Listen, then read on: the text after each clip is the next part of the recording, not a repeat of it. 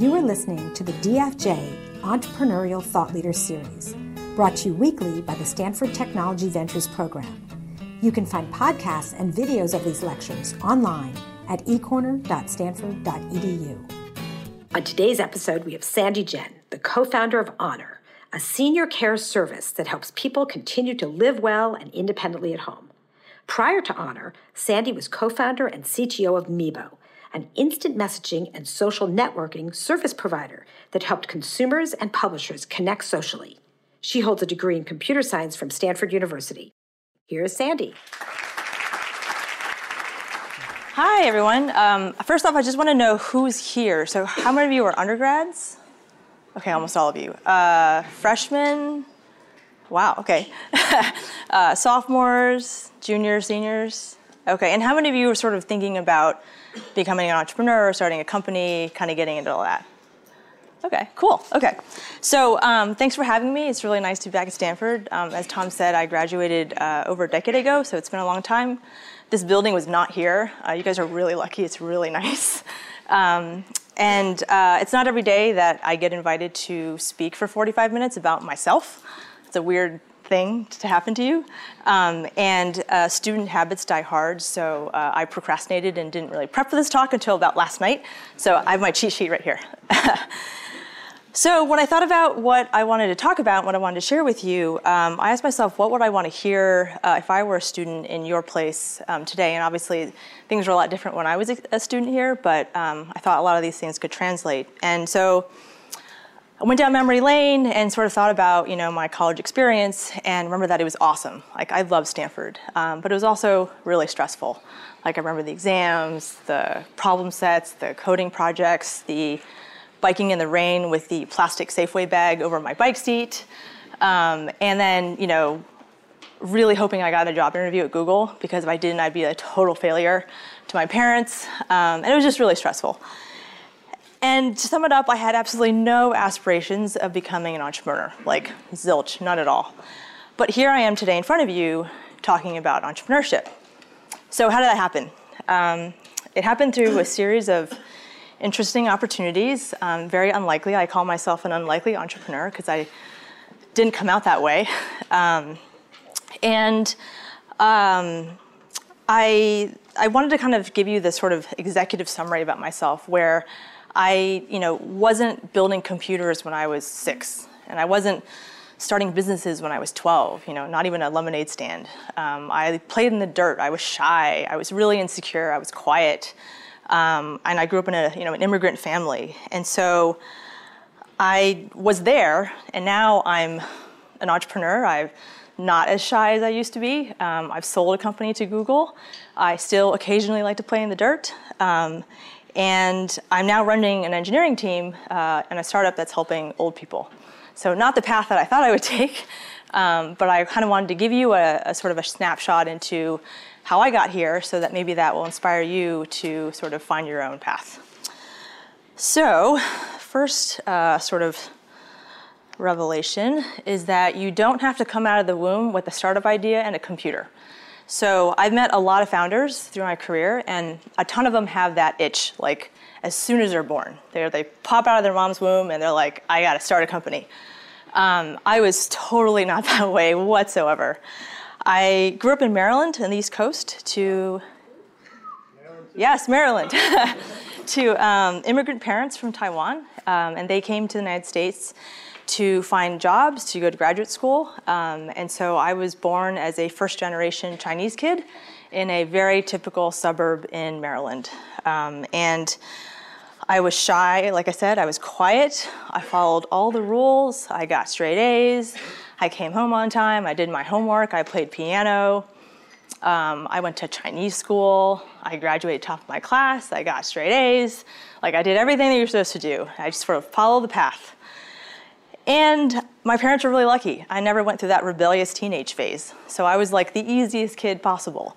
Not someone you would think would, move off to the other part of the country and help old people one day.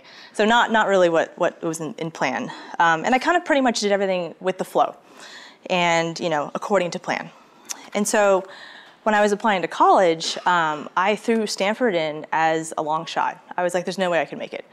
I'm like this average kid, did really well in school, but, what's so special about my high school? And so when I got accepted and the possibility became real that I could go to California and leave home, I was really torn because I'd always followed the safe path. I got the good grades, I did what my parents wanted me to do, and my parents were going to pay for my education. And so it was really expensive to go to Stanford. I had a scholarship to go to my local state school. And so I was kind of weighing the pros and cons, and I was like, I don't know, should I do it? And ultimately, something kind of clicked, and I was like, well, not every day you get to Stanford. And the doubts were kind of trying to push my want to go to Stanford away because, Stanford's where super smart kids go, and I'm smart, but I'm not that smart. And so it was just sort of this dream. I was like, oh my God, this dream could become real. And so ultimately I decided, okay, let's do it. And my parents were super supportive. Although my dad does joke that he could have bought a really nice sports car with all the tuition money he could have saved if I went to Maryland. Because, it's pricey here. And so that single decision where I decided to go to Stanford was probably the single most important decision of my life. It set me on a path that would not have happened if I had stayed in Maryland. And I often kind of talk about and think about what my life would have been like if I had not come out to California. And I have to say, it would be super different. I'm pretty sure I would not be an entrepreneur. I wouldn't have had the opportunities to push myself the way I did here. And I think the capabilities and the potential that I have realized now would have never sort of materialized. And so sort of a key lesson for me and to impart to you all is that when an opportunity like that presents itself, don't take the safe option. Go and push yourself to take something that's a little bit scary because you just never know where it's going to lead. So fast forward to when I'm about to graduate, and this wonderful building was not here, but most of my classes and various activities were at Gates. And so I was walking through Gates to turn in an assignment or something, and I spied the names Larry Page and Sergey Brin name tags on an office door. And this was back in the day when they had become famous from Google, but they still had an office at Stanford. So that dates me a bit. It's a little bit old, but that was sort of a big deal. And when I walked by, I was like, oh my gosh, it's Larry and Sergey, nerdy celebrity sort of awe.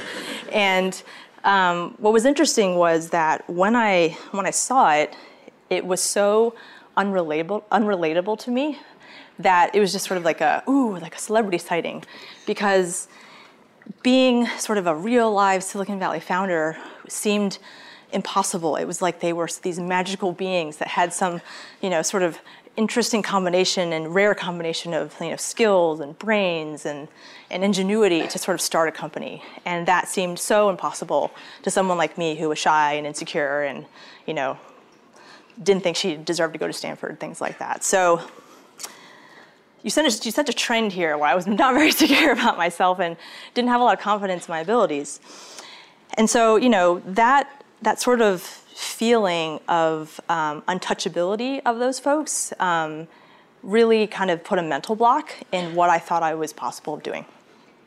And so I graduated in 2003, and this was shortly after the first internet bubble burst in a spectacular fashion.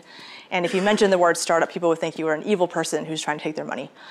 And so I landed a great job as a software engineer at a semiconductor company, and I worked there for a couple years. And I sit there in my cubicle, and I think I'm 23 or something, and I'm thinking there, I'm eating my lunch, and I'm like, okay, I got a great education at Stanford.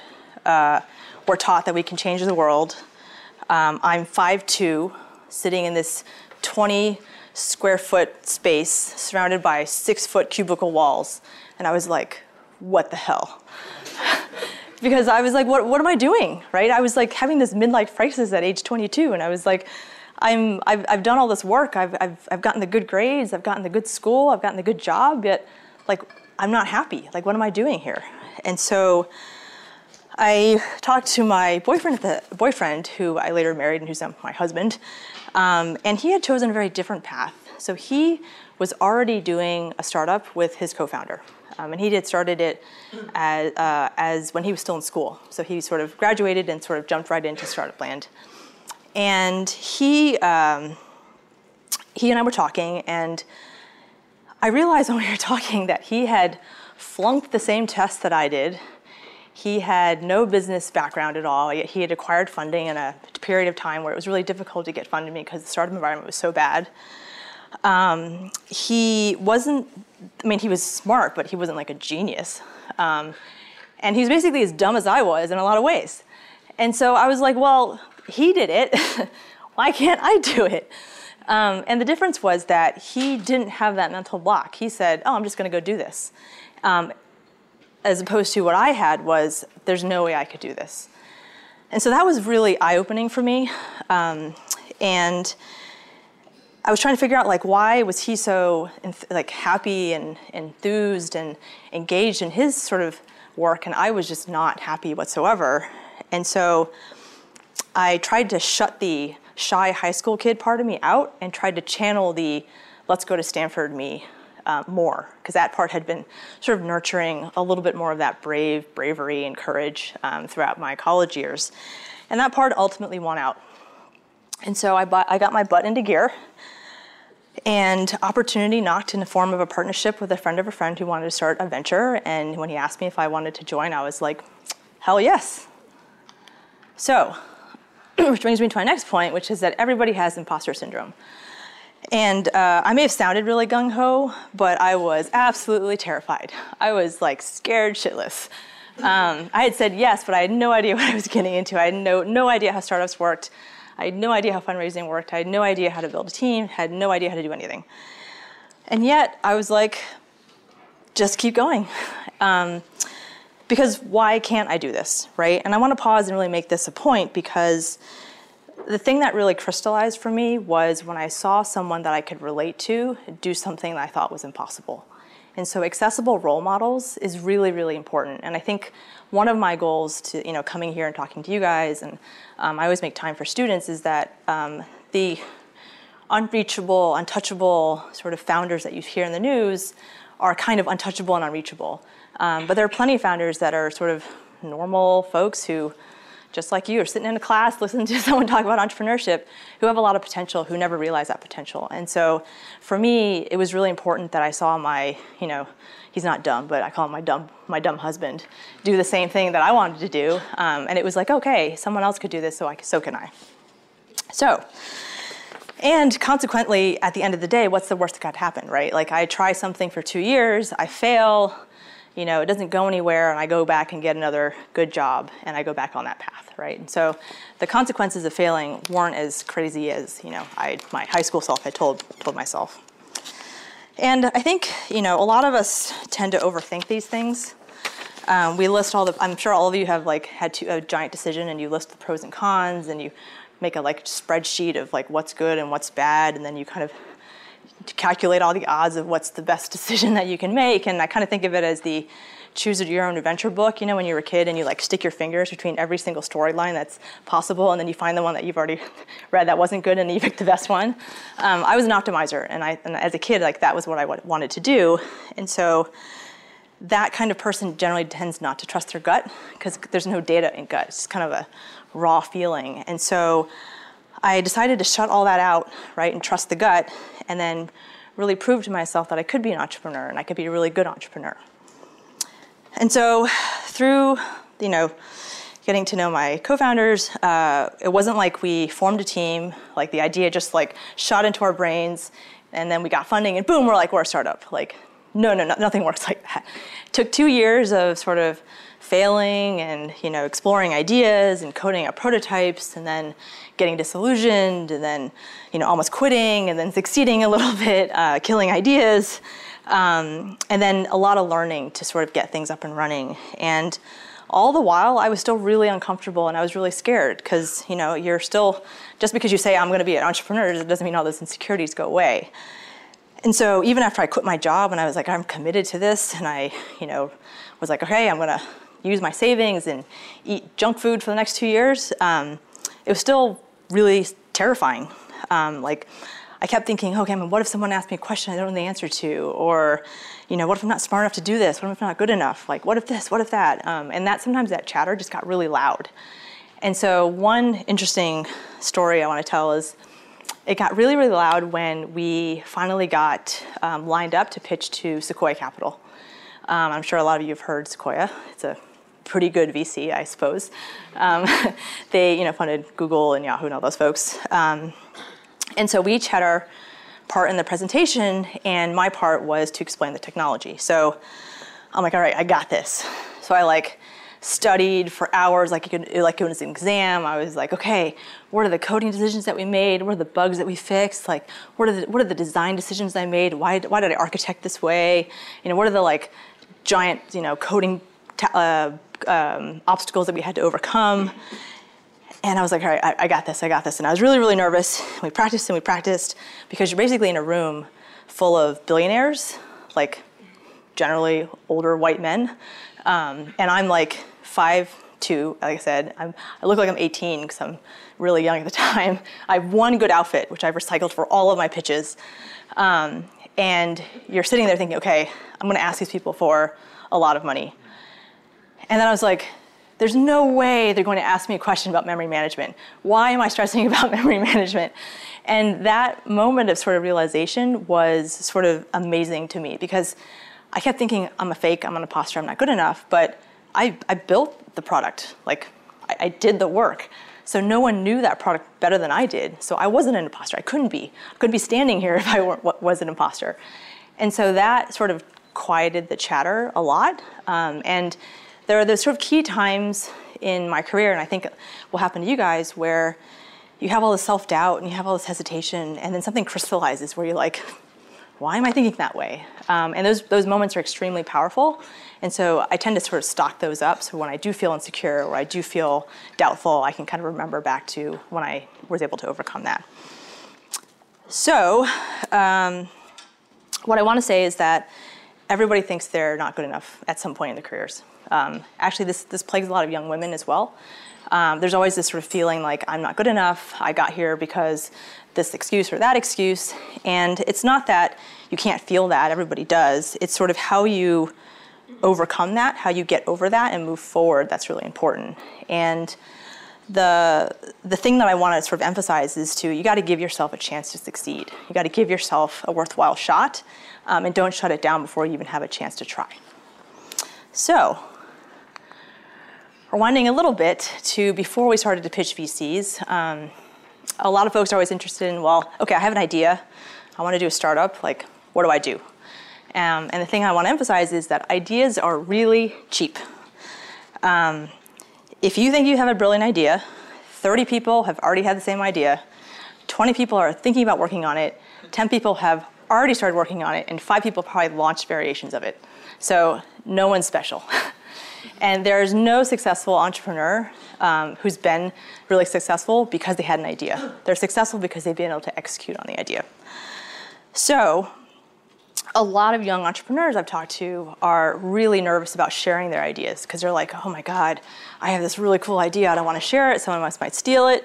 And they treat it like this really fragile baby, and they wrap it in winter clothes and fleeces, and no one can see my baby. But like all babies love running around naked. That's all they want to do. And so your idea needs to run around naked. And the reason I say this is because ideas don't grow in a vacuum. Ideas only improve if you get feedback. And so when we had the idea for Meebo, it was through a long series of failures, and I'll go over that. But we asked everybody what they thought, because if you don't ask, you're never going to find out, right? And so, like I said, the idea is not unique because many people have had that idea, but it's how you craft the idea, how you improve upon it, how you work on it, how you grow it, that's really important. And when ideas are thrown around elsewhere in the country, I think a lot of people will tell you why it's going to fail. Like, oh my God, you're crazy. Why are you doing that? That's never going to work. Or why are you quitting your job to pursue your silly startup? And what's special about here, in Silicon Valley and Stanford and this community, is that people here tell you how to improve the idea. They riff on it. They tell you, oh my God, if you did this, that'd be really cool. Or have you talked to this guy? He had a sort of similar idea. You might be able to get ideas from him. And I think what's special and amazing about this place, and why I think, reinforcing the point I made where going to Stanford was sort of the best decision of my life, is that this is a very unique environment. Silicon Valley nurtures crazy people. Like, it encourages you to sort of follow the unbeaten path or go nuts on some weird idea, because that's where innovation happens.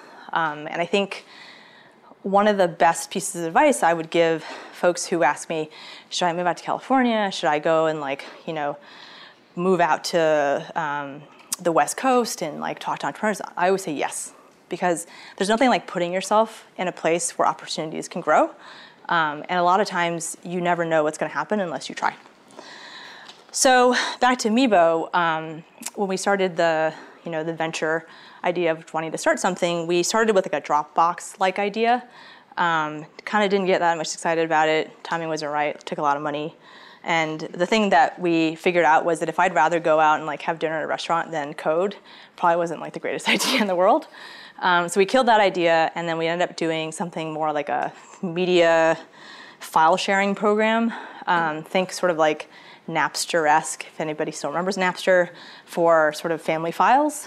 And then we kind of decided, well, downloads are kind of dying and web apps are the kind of way to go. And so killed that idea. And the point here is that we kind of stumbled upon the idea for Meebo, which I think, how many of you actually know what Meebo is? Okay, 3 people. So basically Meebo was instant messaging for the web. And so this is a duh moment for all of you, since everything's on the web these days and mobile. But this is before cell phones, before the browser became really powerful. And so what Meebo did was, our tagline to the VCs was, we're bringing instant messaging to the web, like Hotmail brought email to the web. That really dates the time period that I'm thinking about.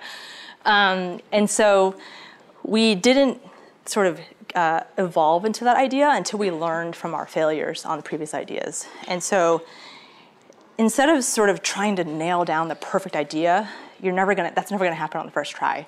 You're gonna sort of explore something, you're gonna kill something, explore something, kill something, and then eventually that's going to get you to something that you're really passionate about. So don't wait for the perfect idea, because there are no perfect ideas. And generally speaking, the idea that you first come up with will never be the one that you launch with. That's pretty much the norm. So, next point, make yourself uncomfortable. And so a great analogy that my co-founder Seth likes to use is that doing a startup is like jumping off a cliff and trying to build the airplane around you before you die, and so you can land. And it's very accurate. And starting the company is sort of one point in time of your journey.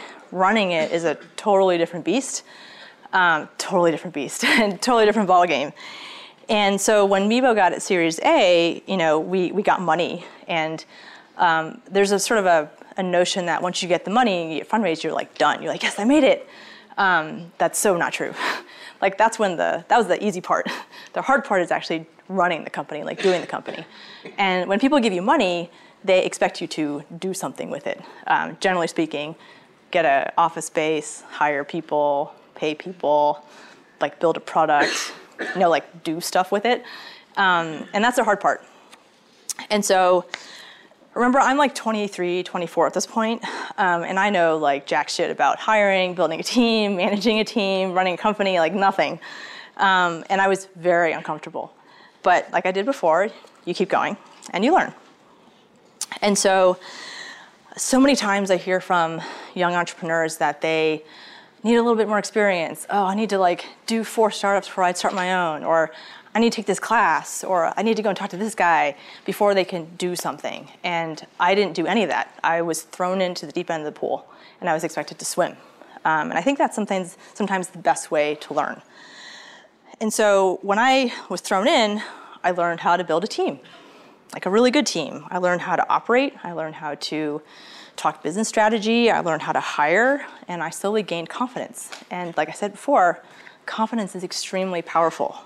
And so when my shy high school persona would have totally freaked out, my sort of confident entrepreneurial aura took over and tried to be calm and learn and, move forward. And I remember when I had to interview a few senior hires for Meebo, like the first sort of senior crew that we had to bring onto the company. And like I said, I look like I'm 18. I'm usually wearing a t-shirt and jeans, and I'm super short, so I did not look like a senior leader of a company. And I remember, though, that I had gained confidence in myself. I had accomplished a lot more than I thought I could. And so I proceeded to interview like a ton of people who were way older, way more experienced than I was. And guess what? They joined. Like Meebo became almost 200 folks before we sold to Google. So we were doing something right. And the thing I'm actually most proud of, besides sort of overcoming a lot of my insecurities and fears, was that I was able to build a really good team. Like that team was really special to me. Some of those folks I was able to pull into my current company and honor. And so I've worked with some of these folks for more than a decade now. And a lot of these engineers, actually, I've pulled from college directly. I've plucked out of different parts of the country. And we've had this really great relationship for a really long time. And they've, gotten married and had kids now. And so the journey that I've taken also has brought along a really, really awesome set of people that I've also taken along with me. So the next part is there's more than Google and Facebook. And the reason I say this is I think when I was a kid, when I was a student here, like the big names were sort of, Microsoft, the usual, Microsoft, Apple, Google. And if you didn't get an interview or you didn't get a job there, it was like you weren't good enough. And I'm here to say that you are plenty good enough if you don't go to those companies. After we sold Meebo to Google, I got a firsthand look inside of Google. And I'd never been in a company as large as Google. Obviously, my first company was not that big. And I had basically had my formative working years in a crazy little startup that I had started. So I had no experience sort of understanding what that kind of machine looked like. And I was really curious. And Google is a magical place. It's full of free food. There are engineers for miles. There are those toilets that make your butt really toasty when you sit down. Like, that's super cool. And I felt a really big sense of relief when I got Meebo to Google because, arguably Google is one of the best software companies in the world, and I had landed, my team there, and hopefully things would turn out really well.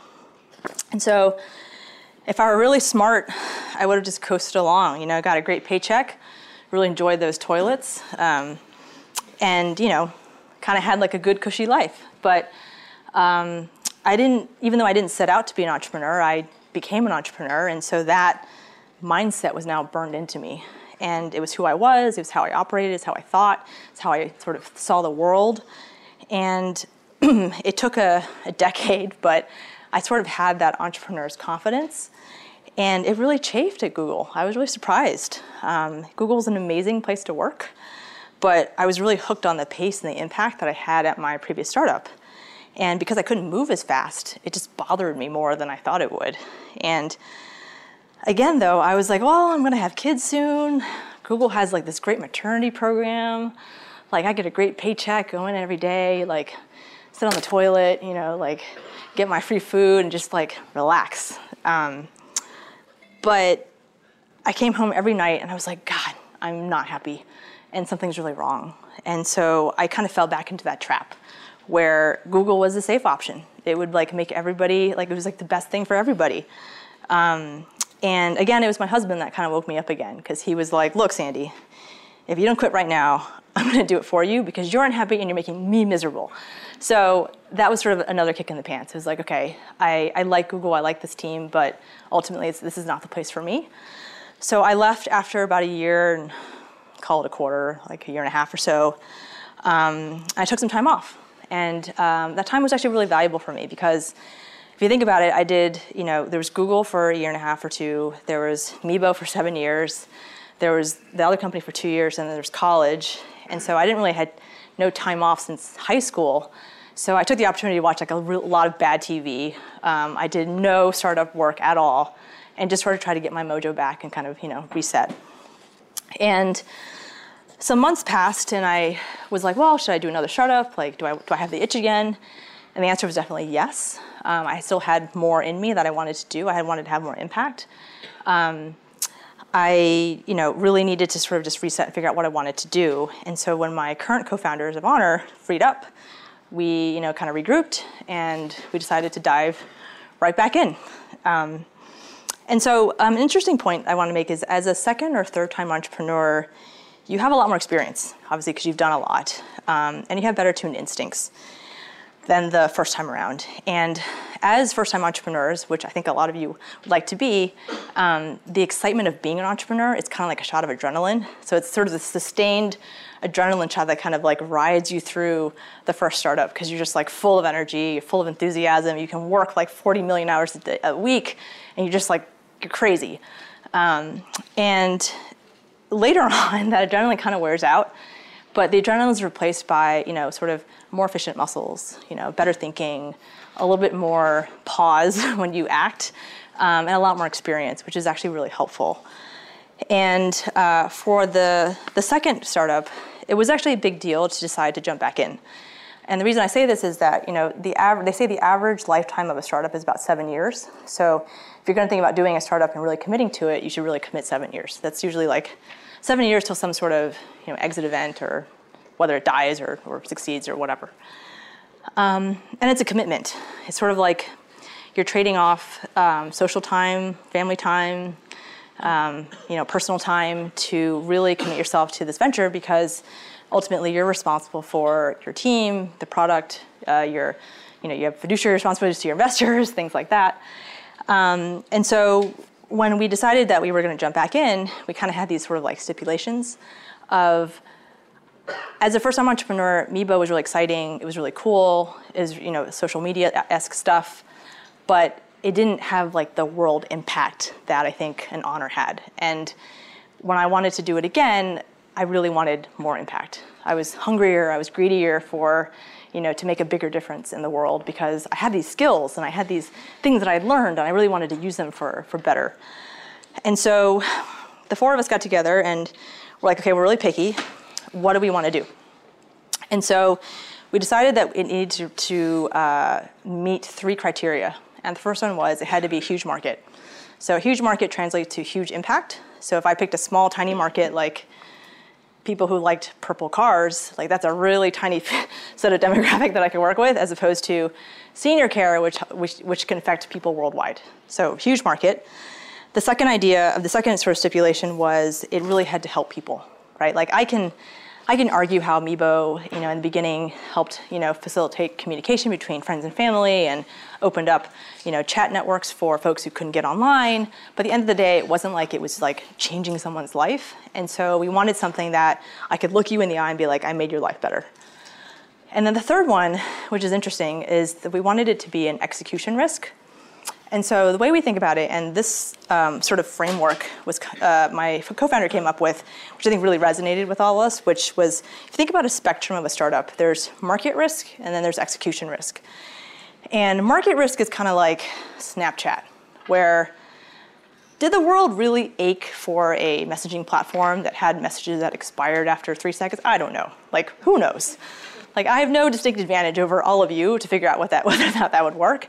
So there's this sort of market risk of, well, if I build it, like, will they come? And on the other end of the spectrum, there's, if I build it, which is execution risk, will I build it? They will definitely come. But it's really friggin' hard to build. And so we wanted this end of the spectrum, because we have no inherent advantages over folks like you who understand like what 18-year-olds want on their cell phones. I have no idea. Oh my God, the speed at which you guys text is amazing. But on this side, like, I had a lot of sort of experience. I knew how to operate. I knew how to hire. I knew how to get resources.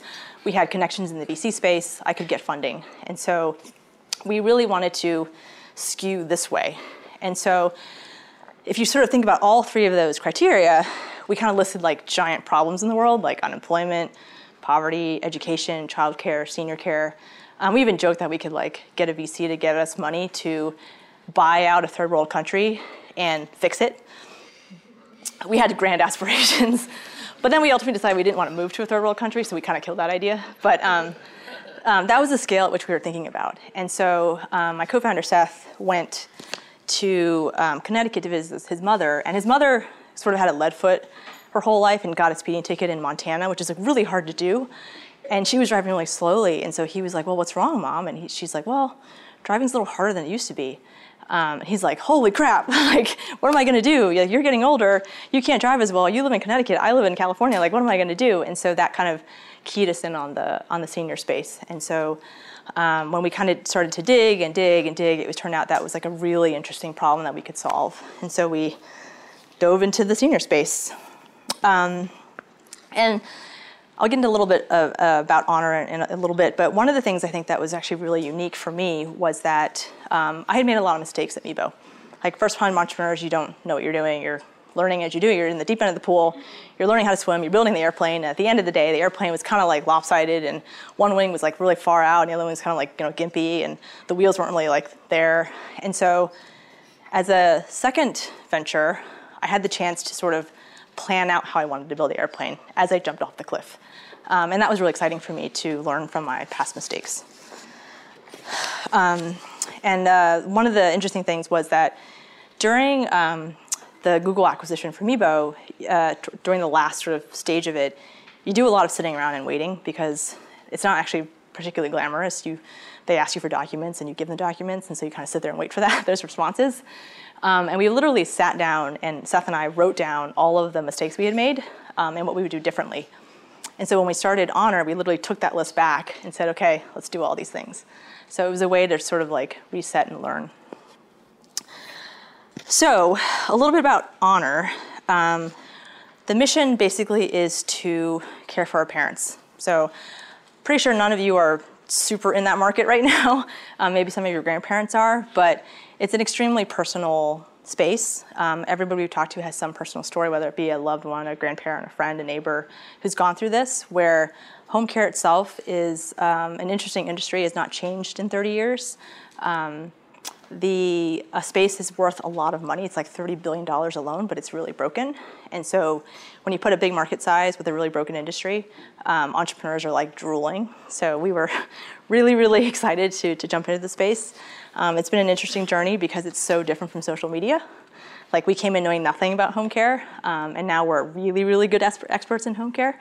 And I find it a lot more rewarding. One of the interesting things is by the end of the Meebo run, and when we had sold to Google, when someone asked me what Meebo did, it took me like a paragraph to explain. Because it was like, well, it's like this messaging platform with like this like social media bent to help like publishers do this or that. And it was just really complicated. So it was really hard to sell.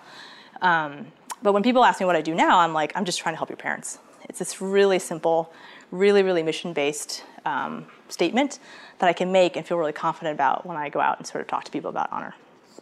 And the thing is that I'm not 23 anymore, I'm 36. I have a family, so my risk profile is a lot different than it was when I was 24. And what I find really exciting is going to be different from what you guys find exciting. And I went so far away from social media now because at the end of the day, I realized in that world, I was working really hard to make an advertiser an extra $2 when someone clicked on an ad. And I just didn't feel like that was something that I really wanted to continue doing. And so when I had the opportunity to do something new, I really wanted to flip that coin and go all the way to the super mission-driven, super hard, super challenging, but really, really worthwhile venture. Because when you commit yourself to a startup and you commit yourself to a venture, it's grueling. It's a long time to put yourself in one project with one team. And there's a lot of ups and downs, like people say. And for me, it was the possibility to make like a lasting impact on the world. I don't think Meebo really did that. And so for me, it was really rewarding to finally go to an industry where I could do that. So for you guys, I mean, a lot of you are probably not interested in home care, but I would say the advice I would give to you is that when you're contemplating in a future startup, or even if you're not really in the entrepreneurial mood and you want to go and just get a job, get a great job, pursue something different, look beyond the surface, right? There are plenty of other companies that do awesome things besides the Googles and the Facebooks. And home care on the surface is not sexy, but we solve a lot of sexy problems, really sexy problems. And so a lot of industries have these really interesting challenges that require, engineering thought and ingenuity that you all have. And I think that would be a boon to different industries as well. So, so this is Seth and me in 2008, I think. And that is me and Seth a decade later at Honor. So we have a lot more gray hairs, which I cover up with dye. Seth does not. But it's sort of an interesting snapshot into sort of how we've grown up a bit, I guess. Cool. And the other point I want to make is that you might be a little young for this, but you can have a kid and do a startup at the same time. So Honor is about 3 years old now, and I had a baby in year 1.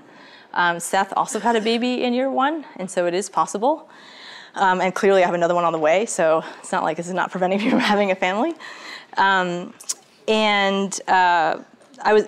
reason I say this is that we've had kids, it's really interesting, a lot of the engineers that came over with me from Meebo to Honor, when I plucked them out of school, were my age or younger, they all have kids now too. And they're working at Honor. And Honor is still the fastest moving, most aggressive, fastest milestone reaching company I've ever been a part of or worked with, which means to say that we're still moving really fast. We're still, pushing ourselves. We have families, we have mortgages, we have, sort of social lives, but at the same time, we're very focused. And so, like I said before, where I think a lot of first-time entrepreneurs are just running on adrenaline, we're trying to be a little smarter about how we do things. And work-life balance is hard. I'm just going to tell you right, it's hard. There's no magical formula. I'm sure a lot of moms in here understand that. And I had to learn how to be a mom and a founder. And I didn't realize a lot of the challenges, how real they were for working moms until I became one, right? And it's even harder when you have two babies. You have your human baby and you have your company baby, and you had to take care of both. And the pressure of, being responsible for the livelihoods of your team, Honor has, a large number of employees as well, that does weigh on you, right? And so the point I'm trying to make is that, the insecurities that come back, especially when you're a mom, the doubts, the fears, all of that still running inside me all the time, and sometimes it gets really loud, but you just have to keep going, right? You have to sort of eye on the prize, focus on what you want to get done, and then, balance that out. And sometimes that balance comes at a cost, but it is possible. I know a lot of founder moms who've had kids while they were trying to fundraise, while they were trying to hire, and, pop out babies while they were trying to, get out of a hole or raise debt or whatever. So challenges always happen. There's never perfect timing, but if you really want something, you should just go and get it. Let's see.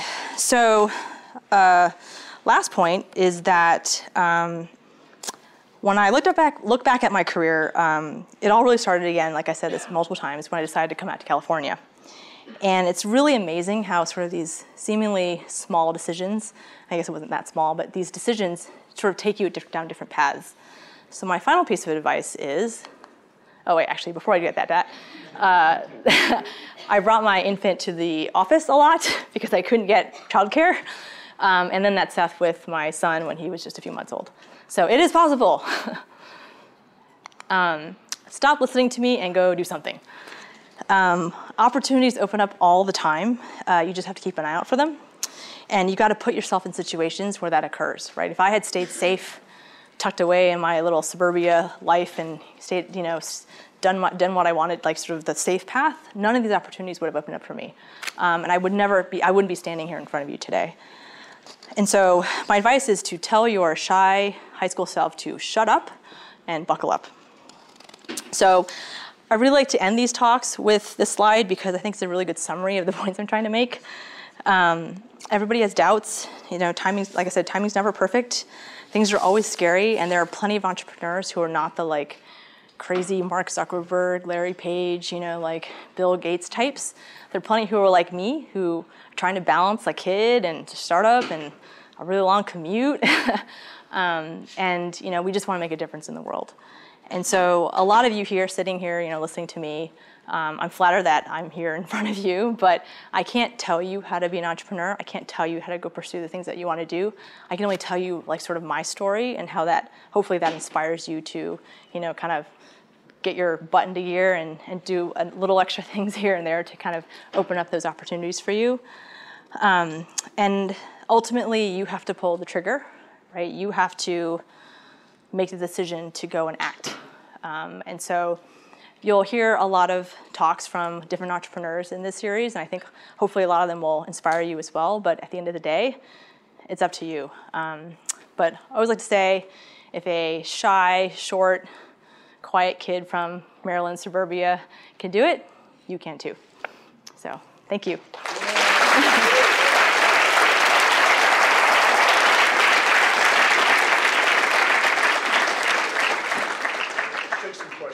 Yes, questions? Yes. I have 3 questions. Firstly, when you came up with your idea, this Yahoo Messenger existed, right? Sorry? Yahoo Messenger existed when you came up with your idea. Yes, so... How did you convince others that this one was you, and how did you succeed? So, yeah. So at the time, there was AOL. Hey folks, would you hang out a few more minutes, please? And as a courtesy, appreciate it. Thank you. So at the time there was AOL, I don't know if anybody uses AOL anymore. AOL Messenger, Yahoo, MSN, ICQ, all sorts of networks. And all of them had sort of these janky apps, but we were the first ones to actually bring a more seamless experience. You could actually just drag and drop windows around, which now is whatever. But back then it was oh my God. And so we didn't actually go and pitch any VCs until we launched. So we literally just let it out wild so people could test it.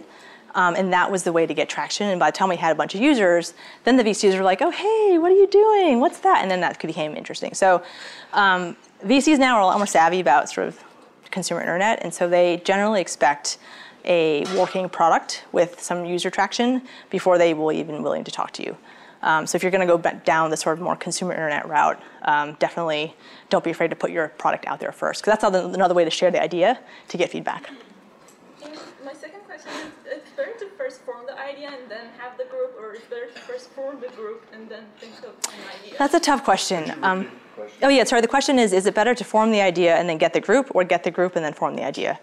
Let me tell you, the number one thing I get asked about is, how do I find a co-founder? So if you have a group, keep the group. It's really lonely to be an entrepreneur by yourself. I know a lot of founders who are single founders. The burden, the stress, all of that on a single person is just really tough. So if you have an idea, great. Go find people who are passionate about it as well. But if you have a group and you don't have an idea, that's fine too. So either way. But if you can find a co-founder or a group of people that you want to do something with, that's probably, that's the best way to go. Just because you can share the stress. Yeah. So Eric Rice talks about the story about Meebo, and then he talks about something like validated learning. And then when you think about it, you can say there is a lot of, do you need to have money to sort of cover the risks that you take? Because if you're going on the path of validated learning, that means you're doing, and then at the same time you're learning, right? So do you need to have the money to cover the risks that you're taking? That's the first question. And then the second question is, how do you know that you have the right product? As you said, do you have filters you have to take your idea into it just to make sure that it passes all? Yeah, so the question was, if you decide to commit to a startup, do you have to have the money to cover that risk? So if you don't get a job or have to pay rent. And the second question was, how do you know that the product is right? So for the first one, obviously, if you are, on paycheck to paycheck, that's a little bit harder to take the risk. I ended up saving some money and I didn't have student debt, which is it's a huge, fortunate thing that I had in my life because my parents were able to pay for my education. The advice I give to folks who are trying to figure out the balance between sort of spending the money, using their savings to go and make that leap versus getting a job or doing it part-time is that you need to set a timeline, right? And so folks who say, okay, I'm going to just do this for 2 years. I need to have a product by this time, a team by this time, and I need to launch something by this time. It gives you a timeline that you can work with so you can at least plan. So if you are strapped for cash or you're strapped for finances, set a shorter timeline or figure out some way to make sure that you're reaching those milestones, and so it's not some open-ended, ambiguous venture that sort of just sucks everything out of your bank account. For the second question, which is, how do I know I have the right product? You just don't. You don't know if you have the right product. The only way to find out is to launch something and to get feedback. And even when that happens, you still don't know until you sort of see success. And so that's the market risk part that I was mentioning, that spectrum, where if I build it, will they come? You just don't know, right? There's no magical formula. Like, why did Instagram succeed and why did some other company didn't? Like, why did Snapchat become how it is and how another company that had a similar idea didn't get there? A lot of it is timing. A lot of it is the right product. There are certain nuances within the interface that you just have to get right. And just sometimes it's by accident and serendipity. But there's no general, like, okay, I got it, ready to go. You just have to try and see what happens. Yeah. What are some of the hardest or most frustrating things about running Honor? Running Honor? I'd say Honor is human messy. So at Meebo and a lot of consumer internet, like when you want to test something out on users, it's like, oh, I want to change the color of this button, or oh, if I change this font, or if I add this feature, like what happens with users? It's not like a critical end of the world kind of feature. At Honor, we have angry parents, we have angry adult children, we have seniors who have dementia, we have folks who have chronic conditions, we have people who are dying, and so it's a very emotionally fraught industry. And so one of the hardest parts is that we have to maintain a really high client experience. Because at the end of the day, like, I'm a technologist, I'm an engineer by training. We build a lot of awesome, cool tech, but we are a services company, right? We present ourselves as a home care company, not a super high-tech, tech company from Silicon Valley. And so at the end of the day, the technology serves the end human experience. And that's been challenging for us because a lot of us are used to, oh, if I just release this code and refresh the page, boom, new app, right? Like, that's not how it works in home care. And so that's probably one of the biggest challenges for us to learn from. But it's also most rewarding, right? Because when you actually save someone a trip to the hospital, or some adult child is super happy that their mom is happy, like, that's amazing. So much.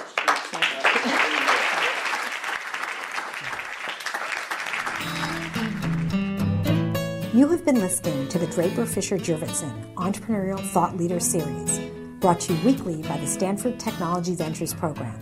You can find additional podcasts and videos of these lectures online at ecorner.stanford.edu.